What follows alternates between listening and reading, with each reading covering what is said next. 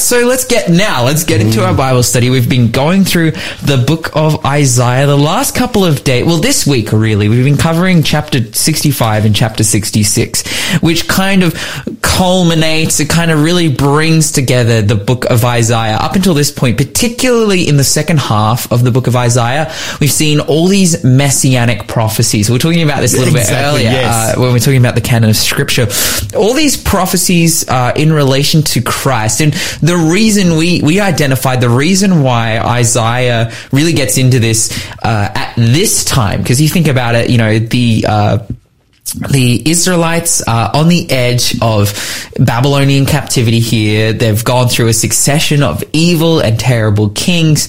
At this time, they're far from God, and they need hope going into this period. And essentially, it's like, you know, Isaiah's been speaking with them, communicating with them throughout the first half of the book. But when it gets into all these messianic prophecies, and it's talking about the things that Jesus would do, who he would be, it's really giving them hope in two senses.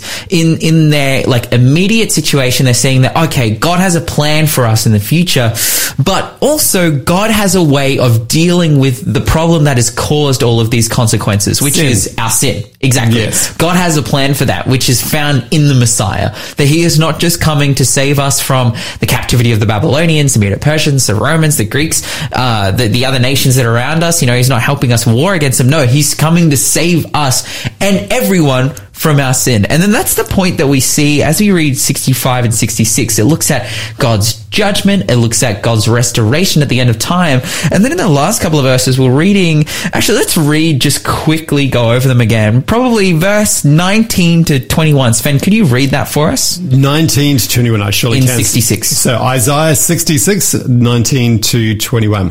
And I will set a sign among them, and from them I will send survivors to the nations, to Tarshish, Pul, and Lud, who draw the bow, to Tubal and Javan, to the coastlands far away that have not heard my fame or seen my glory. And they shall declare my glory among the nations. And they shall bring all your brothers from all the nations as an offering to the Lord, on horses and in chariots and in litters and on mules and dromedaries, to my holy mountain Jerusalem, says the Lord, just as the Israelites bring their grain offering in a clean vessel to the house of the Lord.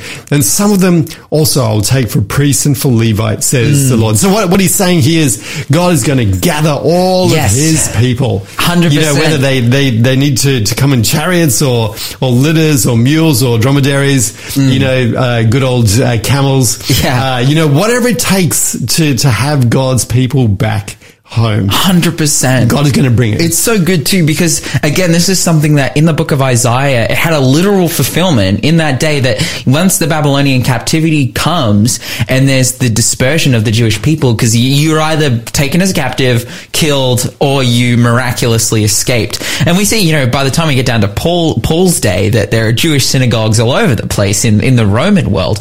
And we trace that back to the dispersion of the Jewish people that happened during this time. You know, during the time of the Babylonian captivity, they would have just, you know, escaping, fled, ended up all over the place. It gives lists some names here. And this is, again, an allusion to the widespread, nature of how far this message would go. Like Tarshish, for example. I love that it includes that. That's at the bottom of modern day Spain, which is like, for them, that's all the way to the west of, all the way to the west of the known world. To the end of the world. Essentially. But then it would have this, and ultimately all those people would be called back and through, you know, the Jewish festivals and whatnot, they would come back and worship God. And we see in the story of Pentecost, for example, like all the people descending onto Jerusalem to worship God. And then we have the story of Philip converting the Ethiopian eunuch, and that's the way that a gospel, you know, spread all through Africa. So we covered this in the last couple of days, but then, you know, it's spiritual fulfillment in the fact that God would make, and then in verse 21 too, he would make representatives of him, you know, spiritual priests and Levites out of people all over the world who would be testifying of his goodness, of his grace, and mostly of, you know, what's been talked about previously in Isaiah, the salvation from sin, the cure for the problems that are happening in the world. Finally, it's coming to an end, and that message will go everywhere. And of course, for us sitting here in Australia, we know that is definitely come to a reality today. And, it's interesting, Lawson, that you should say that. One of the things that Jews will say is that when they get together and have a great kind of family reunion celebration, one of the things they'll say is they'll toast, or they'll have this, saying, next year in Jerusalem. And what the idea is, we're going to be gathered back home. This deep sense of connection. So, whether they live in Bondi in Sydney or down in Melbourne, there's this still connection. There's this, that is where home really is. Yeah, and I think, Lawson, one of the amazing things is this, in the life that we live, it's really great not only to sort of kind of journey through this seemingly random life, but to know, hey, we have a home. We have a home. It's kind of like next year in Jerusalem. It's God is coming to bring us back home. It's an amazing reality. The other thing, Lawson, you mentioned about the priests and the Levites, and in the New Testament, the New Testament says you are a royal priesthood. You are called holy nation. And so we are all called to be part of this incredible ministry, working together with God. That sounds amazing to me. It's awesome. And we covered it over the last couple of days, like the amazing privilege and how much of a shift this was for the Jewish mind. They were like, wait, Gentiles would be sons of Aaron and sons of Levi. But we saw that, that shift that's happening when the message goes out, it's not just to be heard by the people. And, as maybe the fears of the Jewish people is not going to be degraded by the people, but God will use people to share that message. He will use people to be his representatives. You're listening to Faith FM, positively different radio. Now, this kind of marks really the end of the content, you could say. There's a few verses left, but in Isaiah, this is like the end of Isaiah's made all these points. And this is definitely he's bringing up this really important topic. But then we come to the last 3 verses. And I gotta say, this is our last day in the book of Isaiah. Oh, wow. It's an amazing book. Yeah, amazing. We've journeyed through the 66 chapters, been incredibly inspired, seen incredible things. But we come to these last 3 verses, and it's written in poetry form to kind of sum up what is being discussed here. And so, let's just start reading. Let's go 22 to 24. Let's do it. 22. For as the new heavens and the new earth that I make shall remain before me, says the Lord, so shall your offspring and your name remain. From new moon to new moon, from Sabbath to Sabbath, all flesh shall come to worship before me, declares the Lord. And they shall go out and look on the dead bodies of the men who have rebelled against me. For their worm shall not die, their fire shall not be quenched, and they shall be an abhorrence to all flesh. Okay, heavy stuff. And I feel like this poem is the perfect summary for what we've been reading in the book of Isaiah, all the way through, that ultimately the theme consistently is that God has a solution. We talked, before about to their immediate situation, to the overarching, the underlying problem of their immediate situation of the Babylonian captivity, the underlying problem of sin. God has a solution and God will restore it. And that picture of Isaiah 66, what it gives in verse 22 and 23, particularly 22. I love how it says, for as the new heavens and the new earth, which shall remain before me, so shall your descendants and your name remain. The classic saying, 2 things in life are certain, death and taxes. We live in this reality where we are constantly faced with the problems of death, with the pain of life, and it's unfortunate. We've come to a kind of era now in history, particularly in the Western world, where we experience so much comfortability, but death is something that is so certain, and because within comfortability, change doesn't happen. Change is something that happens out of difficult situations, but it's like we're in this situation of comfortability in the Western world where change is not happening, yet we identify the problem of death We see that. And to me, I'm like, you know, we ascribe the rising, you know, depression and suicide rates to many different things. And they definitely play their part, you know, to alcoholism, to, you know, all sorts of different things. But I would say it's the underlying problem of being in a world where we don't see the solution or the way or the need to change, yet we know that it's ultimately going to come to an end. It's like that really you come to the point where it's like, oh, does my life, if I can't have any say in things that are changing, then does my life really have meaning and purpose? You know, Lawson, one of the things which really you face as you come towards the end of life, and of course you're right at the beginning of your life, so you know, for you, life's an oyster, you know, with all these opportunities. But when you come towards the end of your life, one of the big things is legacy. Legacy. You know, is my life actually going to mean anything at all? Yeah, wow. You know, there's a famous quote in William Shakespeare. It says, "Life's but a walking shadow, a poor player that struts and frets his hour upon the stage and is heard no more. It is a tale told by an idiot, full of sound and fury, signifying nothing." Well, and that's the thing is, you know, when you get towards the end of your life, you go like, did my life mean anything at all?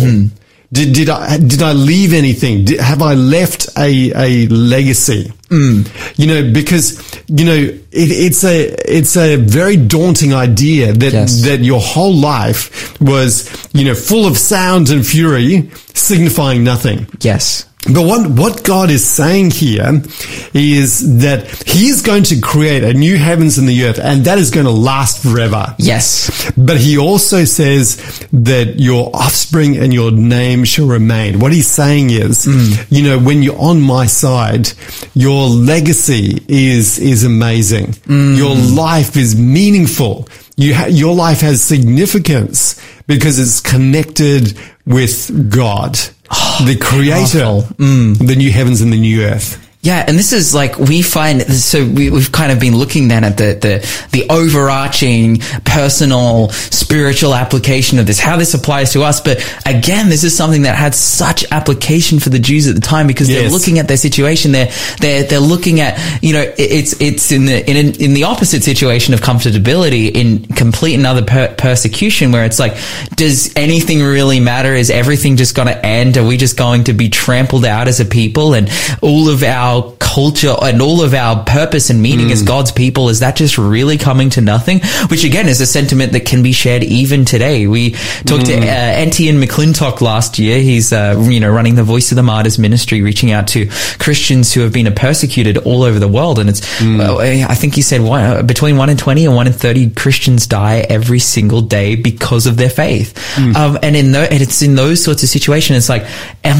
is this all in vain? You know, should I have spent my time indulging? Should I have spent my time assimilating, living a life that is rather cheap and fleeting instead of taking a stand for anything? And God is making the point that no, your life, your legacy, as you were saying, will remain. You know, we will come together in the New Jerusalem, as you were saying before, that saying of the Jews have, next year in Jerusalem. Yeah. That is literally going to happen, and it won't just be your immediate family, your immediate legacy. It'll be the legacy of generations upon generations upon generations of people who committed themselves to God. You know, one of the questions people have is, you know, how do we know that the resurrection of Jesus actually happened? And it comes back to what you were saying, you know, the Voice of the Martyrs is really powerful, because all of the apostles, all of the men that followed Jesus, and even the women, you know, we talk about Mary Magdalene, and there's some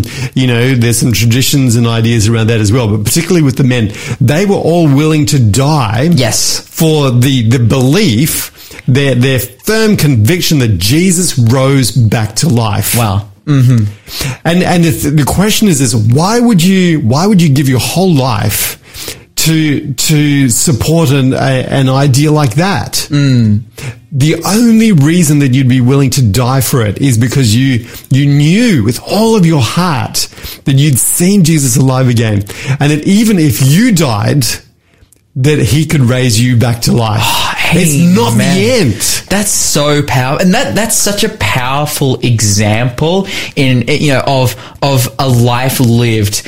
A life worth living. A life worth living, a life lived in faith, and it contrasts drastically to, some of the motivations of people who have quote unquote represented Christianity in the past, even up until this day, it's like, it's sad to see like the people, they try to create this legacy on this earth, and they try to, and they do it through the channels of, maybe being a famous Christian or famous preacher, famous pastor, and then they have 3 private jets and they've created legacy and they've created wealth around them. And there's no problem. There's the Bible is clear that God is the cattle over, owns the cattle on 1,000 hilltops. God is the one who blesses us with wealth, and he does lead wealthy people to follow him. He does lead people of wealth because those people can be such an influence. But the point isn't our legacy here on earth, even though it's incredibly important, but in the sense that our point isn't, what we can store up on earth. But it's our treasure in heaven. It's that legacy that we have of, arriving in the New Jerusalem, in the new earth, having stars in our crown representing, the people who were able to come to God because of our influence. It's powerful. But, one of the questions, listeners would be saying is, what do we have to look forward to in heaven and the new earth? And Isaiah actually says, from new moon to new moon, so every month, and from Sabbath to Sabbath, every week, seventh day Sabbath, all flesh, everyone will come together to worship before me, declares the Lord. So and that is amazing. You go to the book of Revelation, and so much of the ending of Isaiah reflects Revelation, but the book of Isaiah is about worshiping God, getting together to worship this amazing person. And we'll keep talking about that right after this. You're listening to the Breakfast Show podcast on Faith FM. Positively different.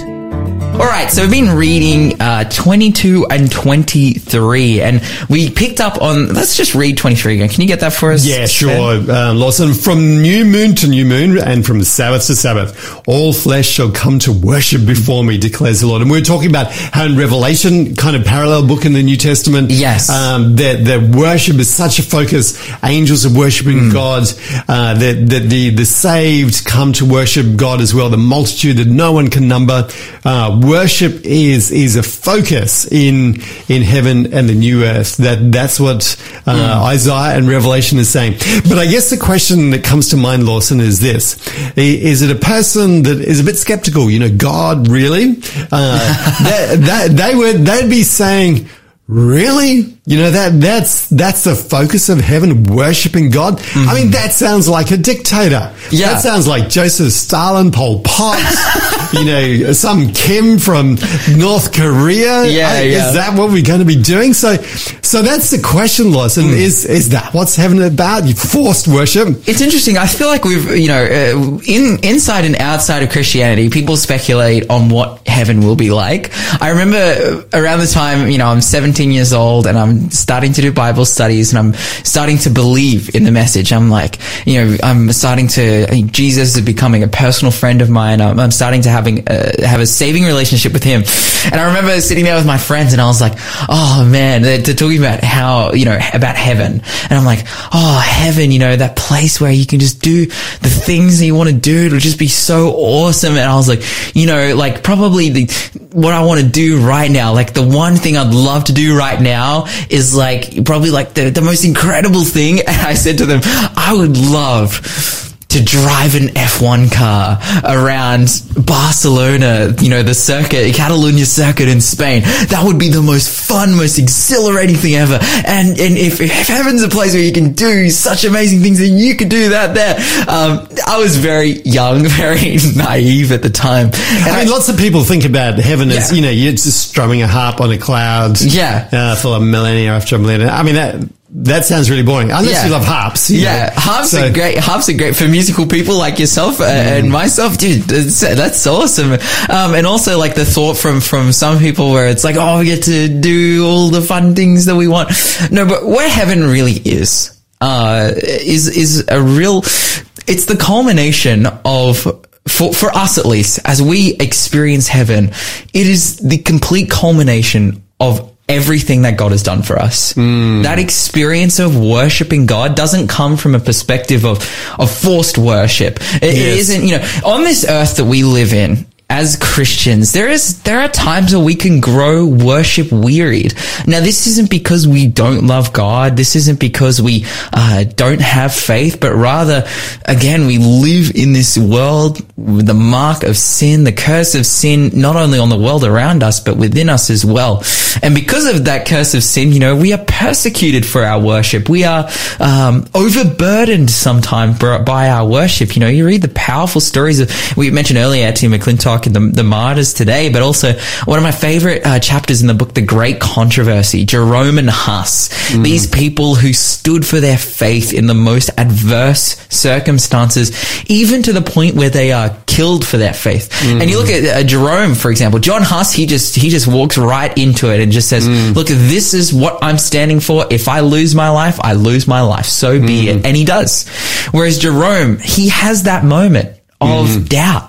And he decides he falls to it, and he said he retracts the truth that he knows, and he succumbs to the authorities around him. This story took place, I believe, in around the 1300s, 1400s, something like that. Yeah. And he succumbs to the pressure around him. Now, at this time, there's the powerful result of that is that he repents. He comes back to God, and we see there that it's not that he didn't love God, it's not that he didn't know God, it's not that he didn't believe in God, but just that, this world that we live in is so difficult. We face so many challenges, and it's only going to get more difficult as we get closer to heaven, The difficulty is of worshiping God, but ultimately, we look at heaven, which is the reward of everything that God has done for us and our decision that we make for him. And it's a time where we will not be worship wearied. We will not be struggling. The thing is we need to understand what God is really like. Yes. And it comes back to that prize that we were talking about before. But when you come to really into the presence of God, one of the things is that you're just blown away by his holiness, by his incredible love.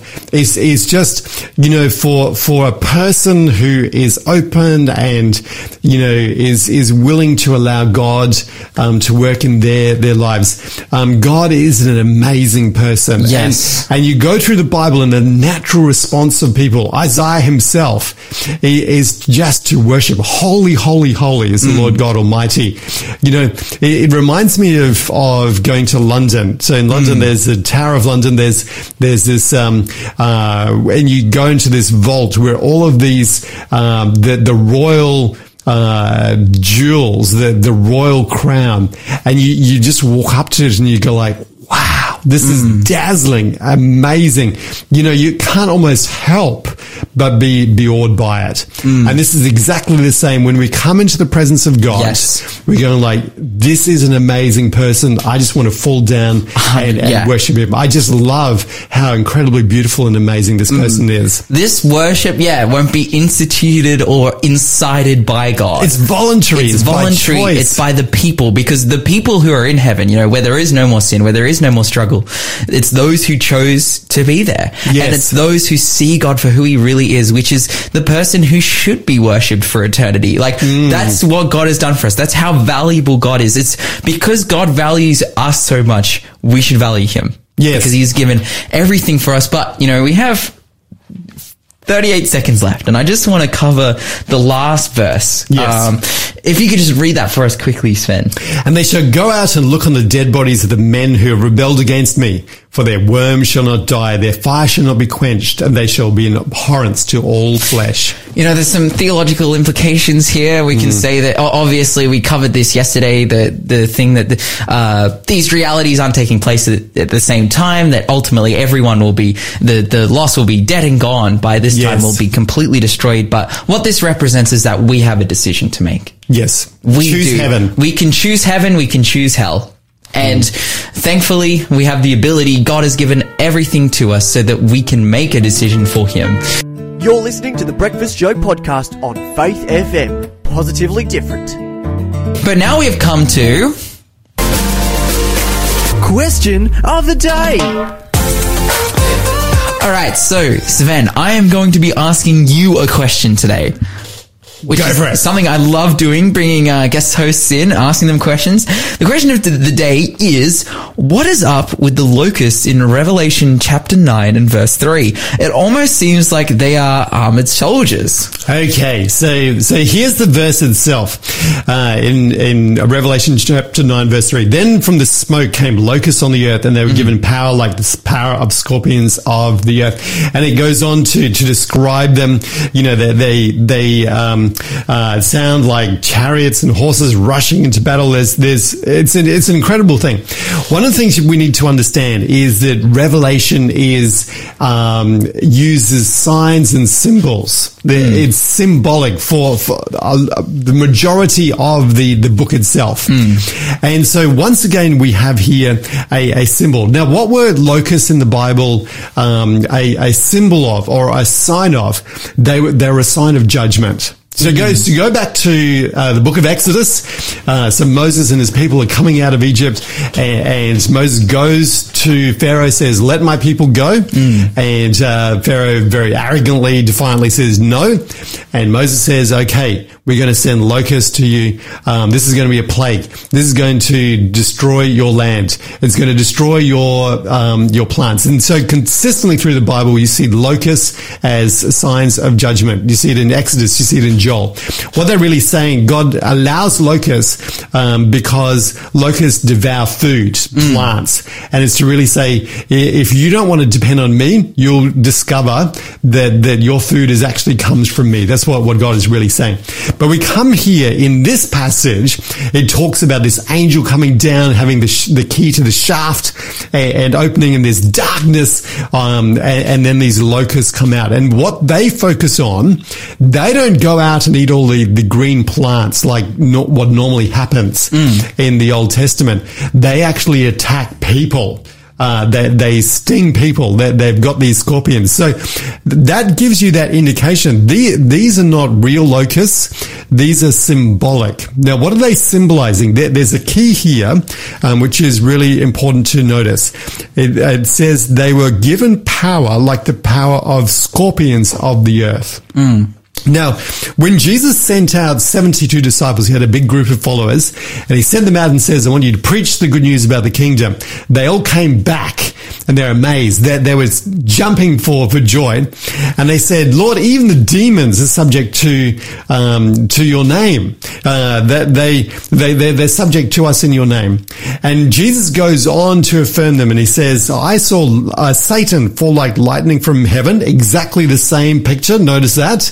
The angel coming down, the fallen angel coming down from heaven. "Behold, I've given you authority to tread on serpents and scorpions, and have all the power of the enemy, and nothing shall hurt you." And what Jesus is saying here, it's in the context of demons, demonic powers. It's Satan falling from heaven. You see the same picture coming up. What this is saying is that symbolically, these locusts are pointing towards demonic forces that are going to ravage this world. And the focus is not green grass and plants and leaves. No, it's the focus is people. And this is the choice. We were talking about this in Isaiah. In the end, Revelation tells us the question is, we have two choices to make. Who are we going to worship? God or Satan? God or Satan. And if you don't choose God, you're going to experience the ravaging power of demonic forces in your life. So Lawson, this question is a very important. It sounds like a fine, small detail in the Bible, but it's really focused. The invitation is choose God, choose life. Amen. Oh, great way to wrap that up. Of course, if you have any questions there, give us a text 0491 064 669, and we would love to answer them for you. Thanks for being a part of the Faith FM family. Join our community on Facebook or get in touch at 1-800-FAITH-FM.